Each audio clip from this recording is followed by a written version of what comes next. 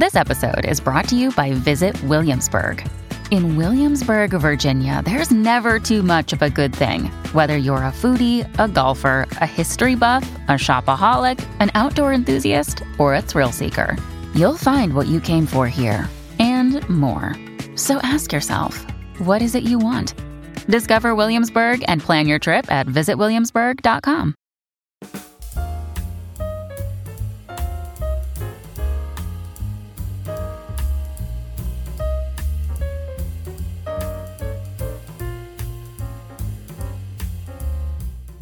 After saving art houses with Everything Everywhere All at Once, A24 has another one, the horror film Bodies, Bodies, Bodies from Helena Rain. And she's here with us today on Crew Call. When you first received Sarah's script, what popped out at you? Because this is a, yes, it's a teen slasher film, but it's a commentary on social media. Yeah, and but we created it together. So first I received a script that was that had the idea for the game, but that's basically it.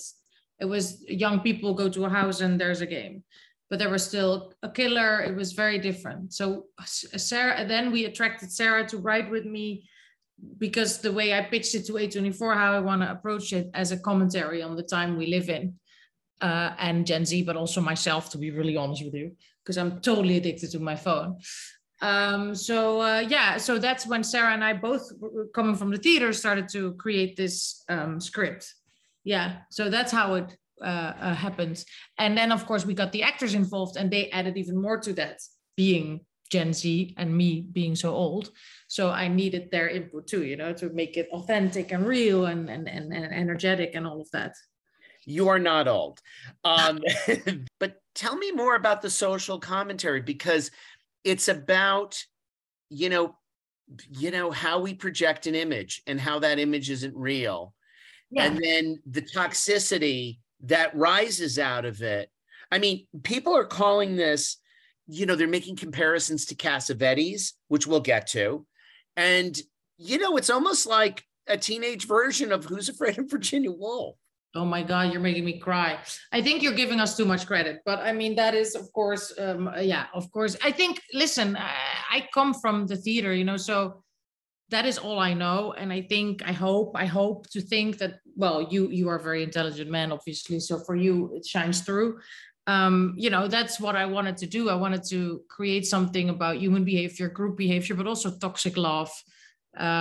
Which I think is my main theme. And also, like you said, how we are, because of all those screens that we live with now, we sort of are afraid of intimacy too. And we're not really in the moment, and we're not really looking at what's going on. And of course, since this film is like a fable almost, and a cautionary tale of what will happen if you don't stop to reflect and actually look at what is happening here, then the film would stop, right? Because in the end, it's much ado about nothing. And it's, of course, people call it nihilistic and hedonistic, and that surely is what it is. But I feel Chekhov, the three sisters, they say, we go to Moscow, the whole play long, we're going, no, we're really, really, really going. And then it ends with, well, I guess we're just going to stay. So I feel that for me has the same vibe, so definitely Sarah and I took so much from classical plays, and Who's Afraid of Virginia Woolf is my favorite play. Cassavetes is also a filmmaker that we put on stage with Ivo van Hove all the time. My company is called A Woman Under the Influence. So that's what I live and breathe. Wow. So when you were casting this, how did you find your ensemble? Was it largely based on how well they could improvise in a situation? Well, I love your questions. I wanted a very diverse group, in the sense that not only in every way, but their own background, but also where they came from as far as acting. You know what I mean? So I thought it would be amazing to not just have really serious actors, but also have comedians, and also have people who are really rooted in the social media of it all. And you know, and who are actually part of that specific generation. And so I think we really succeeded in that. So I was super convinced from the start that I wanted Pete for David. He was my first choice, and I was really like obsessed with that, because I feel that he, up until now, I always saw that he has like serious acting skills, but he was used often in a goofy kind of stoner way. And of course his comedy talent, that is insane. But I wanted to work with him in a darker way and make him more a toxic, masculine, very hot, sexy person in this film. And then of course also use his improvisation skills. And then we have Maria Bakalova, who's classically trained, but of course showed in Borat that she has the full range, you know, and that she's also able to improvise. But Maya Halla is an actress who comes from very serious, you know, education, and Chase just graduated Harvard. So the group was so different. Everybody had brought his own energy, and I felt that was needed. But I said from the beginning, listen, I come from the theater where, you know, if you work with Ivo van Hove for 2 days, you literally, I was talking to Jude Law the other day, we were, because we were in a play with together, and which one? Obsession, also a film that he put on that Ivo put on stage. Okay. And we remember together, because we were talking about how old, and like we're in the midlife, and look at the youth, and we were saying like, yeah, that us, we stand like literally where Ivo left us the day before. We was in our costumes, you know, at the first moment of rehearsal. We stand there with the props in our hand where Ivo left us the last day. You know, that's classical theater. It's hardcore discipline, no ego. It's not about you. It's only about the play. So I explained all these things to them when we started. I said, listen, I want to make a little theater ensemble out of you all. You know, acting is reacting. We have to pull this off in only, you know, 23, 24 shooting days. We are going to act as a group, as a school of fish. And that's what we're going to do. You know what I mean? And they were up for that. They were like, I'm saying, you're going to learn your lines as if it's going to be live broadcasted, you know, no pickups, nothing. We're going to do long takes. And so everybody prepared like military people, you know, we really prepared as if we were soldiers. And I think that made us be able to let go in the moment and find these beautiful diamonds that we of course found, you know, that were not on the page. Did you find the film in the editing room, or a degree of it? Like, were they improvising so much that you all of a sudden found, oh my God, I've got these great left and right turns? No, I always thought, like, I think with Cassavetes as well, like, what do I know? But what I know about it is that they, of course, improvised, but they also scripted a lot, you know, way more was scripted than we all think. So I feel that on one hand, I'm really open to improvisation, but on the other hand, I'm a very old-fashioned actress, you know. So I'm also like, the word is holy, and you better learn, and you better respect the word, you know. So I had very specific spaces where I let them improvise. And what I also do, and I discovered in my first film, Instinct, if you don't say stop, you know, it's of course a cliche trick, but then you get all these presents from the actors. So I did that in Instinct. Somebody told me that, I don't know if it was Paul Verhoeven or somebody else, that told me, like, don't say cut too fast, you know, always let it. And that's what I did with them too. But no, I think I give them very specific assignments. For instance, the dance scene, that's the scene they always talk about, because that was a big impression for them, because we sort of locked them into a room with Jasper, my DP, but there were very specific things that they had to go through. There was a choreography, you know, this needs to happen, that needs to happen. But then within that, I give them freedom. And Rachel Sennett, for instance, who is of course a total genius, she would come to me in the morning and say, like, listen, you know, we're going to do this scene today, and I have this and this idea, and we will talk through it. And then I would give her space to absolutely do that. But Amanda also, she could like come to me with new lines, or said like, are you okay if I say this in that way? Or and I would of course suck it all in, because, you know, they are Gen Z, so they have the vocabulary, and it's all about how they use language as weapons, and how they use language to express their inner, you know, they all say triggering and ableist and all these words that you know, that are so specific for this generation, things that you and I didn't even dare to say. Like, if I would have a panic attack in the wings, I would not speak about it. Like, I would be like, you know, breathe, like trying to hide it behind my, you know, and they will be like, oh, I had 6 panic attacks before we start, you know, before breakfast, you know, and then that's how they operate. So I wanted that to be in the film, of course. Yeah. So I also took notes when we were having dinner. I took notes when we were having lunch, and I always asked them very politely if we could use, things that they say to each other, and they would be super open to it. The whole body dysmorphia is a line that Rachel said during a dinner, and that we put in the film. Another day is here, and you're ready for it. What to wear? Check. Breakfast, lunch, and dinner? Check. Planning for what's next and how to save for it? That's where Bank of America can help. For your financial to-dos, Bank of America has experts ready to help get you closer to your goals. Get started at one of our local financial centers or 24/7 in our mobile banking app. Find a location near you at bankofamerica.com/talktous. What would you like the power to do? Mobile banking requires downloading the app and is only available for select devices. Message and data rates may apply. Bank of America N.A., member FDIC. Now, let's go back. So you direct Instinct. It gets recognized, with a nomination at the European Film Awards. Tell me about your going from acting to directing. Like, did CAA sign you after Instinct and everything propelled toward A24? Instinct, very early cut, went to ICM because Marwan and Carice are both rep by them. Now, of course, they merged. And that's why I was signed by ICM before the movie came out. But I met A24, honestly, I met through Joe Talbot, who directs Last Man in San Francisco. And my film was at the BFI, nominated for the same award as his film, both first films. And then they set us down to have dinner together. They were like, oh, it would be fun if you meet Joe Talbot. And then Joe was like, I want you to meet the people at A24. And I said, okay.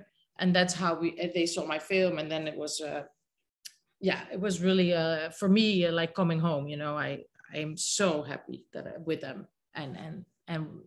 But it was, and then they gave me that script and I was like, I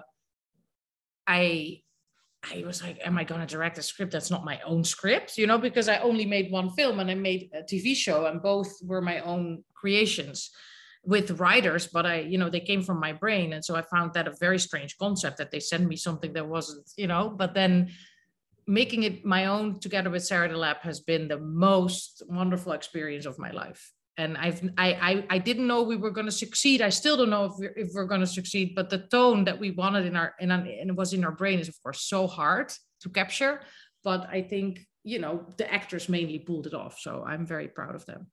Who are your mentors coming up director-wise in your acting career? I mean, my specific go-to here is I see Paul Verhoeven.